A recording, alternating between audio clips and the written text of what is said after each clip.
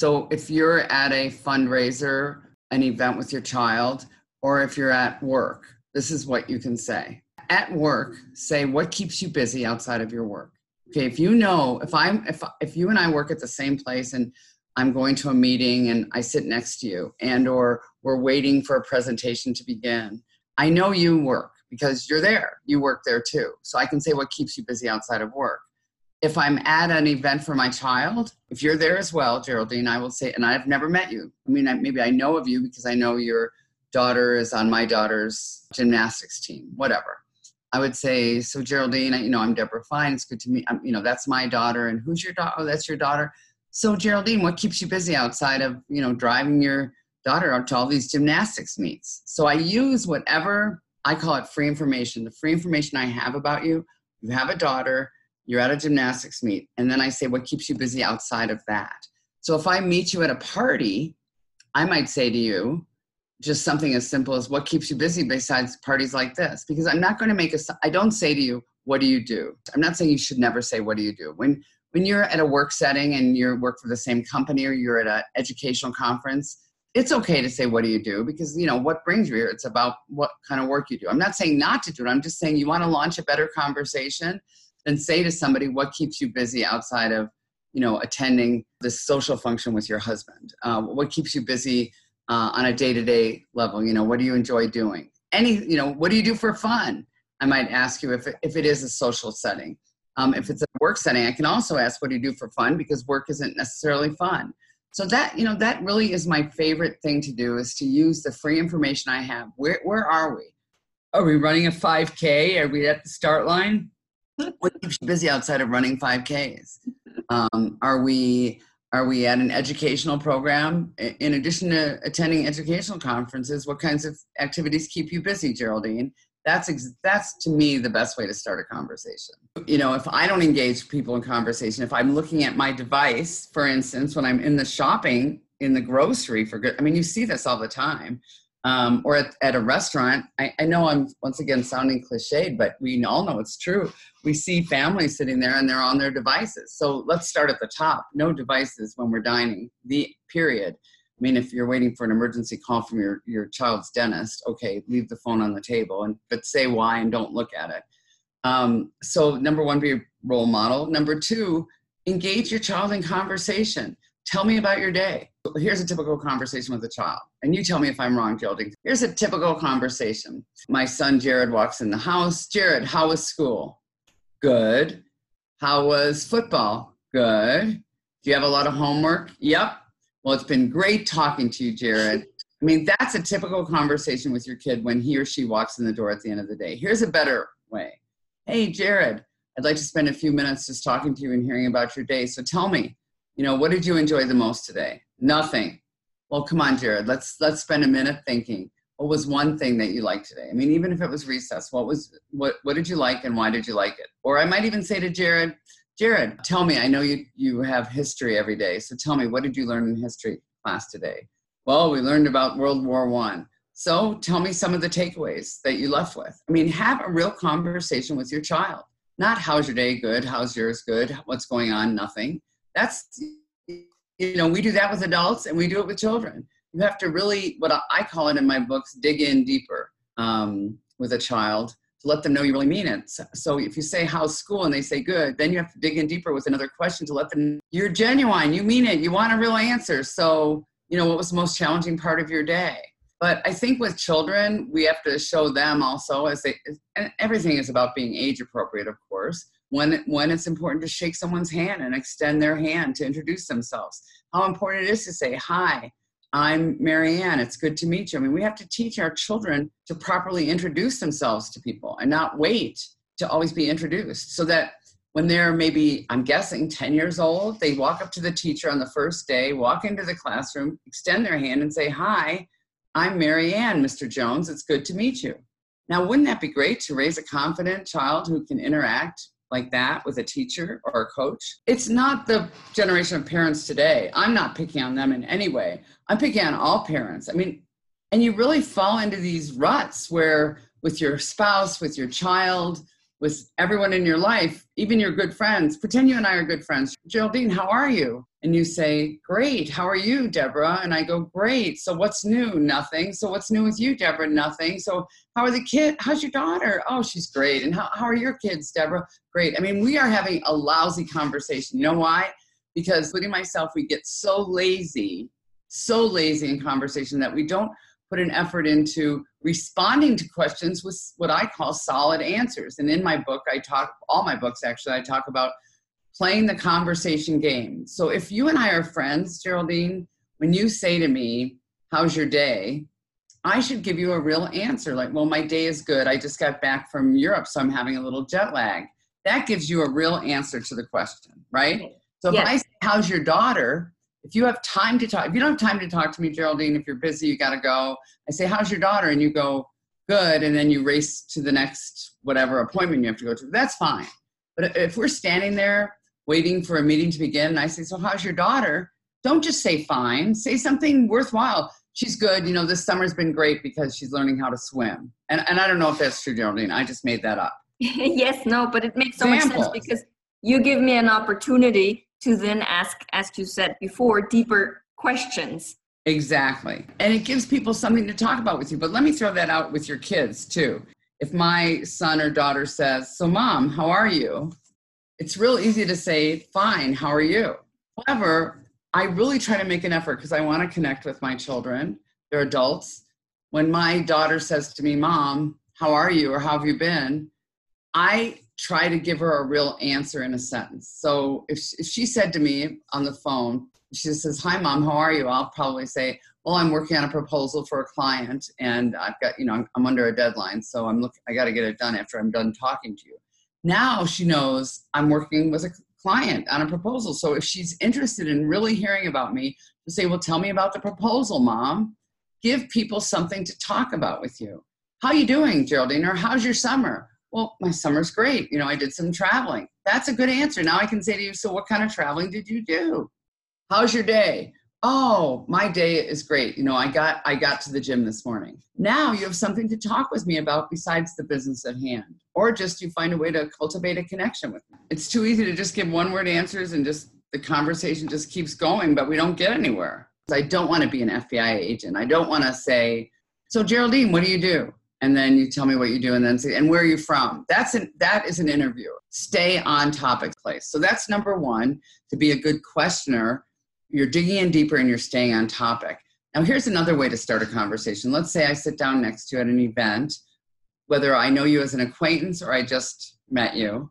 Instead of asking a question, I might say, gosh, I'm really excited to hear this speaker that's coming up, this presentation, because there's a lot to do with the environment and I'm very interested in what she has to say. So I've started a conversation by using disclosure. I'm looking forward to the speaker. I'm excited to hear what she has to say. And I'm hoping that you, the person next to me, will say, so what have you heard about her? Or what got you interested in the environment? So you use self-disclosure to start conversations as well. Mm-hmm. If you sit down and go hi, and they go hi, and then you look back at your device, nothing is going to get started. Or you're at work and around the conference table, and I go, hi, how are you doing? You go, fine. How about you? And then we look down at our computers. Yeah. That's the way to cultivate connections in the workplace. People don't realize, most people think other people are monopolizers. Oh, those loud people, they're such monopolizers. Oh, I think anyone's a monopolizer that, number one, doesn't listen. So by listening, for them not to have said to you some kind of acknowledgement, a verbal acknowledgement, wow, that's interesting, or you sound like you're excited about it, Geraldine. That's an acknowledgement, right? Or good for you, Geraldine. Or, and let's say I'm not interested in it. Let's say I have no interest at all in what you just talked about. At least I need to show some verbal acknowledgement that I heard you, instead of going, as much as I wanted to say, oh, guess what, Geraldine, I have kids too. I didn't do that because, see, I already know I have kids. Instead, what I don't know about is you, Geraldine, and I don't know about your daughter, except for what you were willing to put up, which isn't much on your website, which is pretty smart, by the way. But so people become monopolizers, number one, when they don't even acknowledge that they're listening to let you know you've been heard. And because even if I don't want to hear more about your topic, at least I should acknowledge it. And number two, they definitely become monopolizers when they talk about themselves for more than 3 to 5 minutes. And so, like, let's pretend I talked to you about my vacation. I limited it to a couple sentences on purpose so that I could throw the ball back to you. Because otherwise I become a monopolizer if I tell you all the details. And you even said, well, I bet it was hot. So I acknowledged that I heard you. I said, yes, it was. We're used to that. You know, we go every year at that time. And then I stopped. I could have told you all the details about how awful it was, how it was so hot there, that it was hard to do this and that. But I didn't, because I want to have that conversation ball go back and forth. And that's the other thing we need to do with our children. I mean, to go back with your question about my book, Beyond Texting, the one for teenagers, you know, we need to make sure we don't become the interviewer of our children, that we let them talk. Because what happens often with children is we try to solve their problems. So I say, so tell me about your day, honey. Well, Mom, it was okay, but, you know, I got this project back, and I didn't do as well on the project as I expected. So this is how the mom, responds. Well, next time just work harder, honey. Or next time just figure out what the teacher wants and do a better job. That's a terrible way to respond to my child. I'm offering unsolicited advice to my child. Did you hear my child ask for my help? I didn't hear her ask for help. I didn't hear her say, I didn't do well on the project and I expected to do better. Mom, what do you think I could do better to get a better grade? I didn't hear her say that, Geraldine. What I heard her say was, she vented her frustration. What I should say to her is, wow, that sounds tough. Or, you know, is there anything I can do to help you? Or, well, tell me more, like, what did you feel good about the project? Now looking back, is there anything you would have changed? Have a real conversation with your child so that they learn how to do the same. Before I ever came up with this company or the idea to offer these skills in a cohesive fashion and to be a teacher of others, I was newly single. I mentioned earlier that I was divorced, and I did have little kids. And I went out for the first time with a girlfriend, the first time I'd gone out as sort of a single. I don't know how else to describe it, where I just wanted to meet other people. My girlfriend took me to a singles party where there was music and food. And I noticed this handsome man across the way, and I felt like he had looked at me. And I said to my girlfriend, Audrey, do you see that fellow over there? He looked at me. I sure hope he comes over. And about 20 minutes later, he had not come over, and the music stopped, and they were out of food, and the evening was just about over. And I said to Audrey, oh, too bad. I guess he's not coming over. And Audrey said, Deborah, why don't you go over and say hello to him? I said, I would never do that. Never. First of all, women don't approach men. That's number one. Number two, what in the world would I say to him? So forget it. And she said, just make yourself go over there. Make yourself. What have you got to lose? You know, he doesn't know you have children, so he certainly can't harm them. We're in a perfectly safe place. Just go over and say hello to him. See what comes of it. I'm telling you, Geraldine, I think I had to lift each thigh with my arm straight because I was so nervous. And I walked up to him, and I honestly did not know what to say. And all I said was, hi, my name is, and I just saw you were here, and I wanted to meet you and say hello. I mean, that's the best I could do. And you know what? You'd be surprised in this life. People decide before you open your mouth whether they're willing to talk to you or not. It's not based on your icebreaker. We've all decided before you, Geraldine, if you approach me at a party, I will decide before you open your mouth whether I'm willing to talk to you, whether I have the time to talk with you, whether I'm interested in talking to you. And that's exactly what happened that night. He was such a gentleman. He said to me, well, I'm delighted to meet you. I'm Rex, whatever his last name was, and here, have a seat. And we talked for a few minutes, and I mean, I know this sounds preposterous, but we did date. We ultimately became friends, and no, I did not marry him. I am remarried. I married someone else. We didn't date that long. We became friends, and he was a wonderful gentleman. And I learned, this is what I learned about him. He had been a teacher and educator.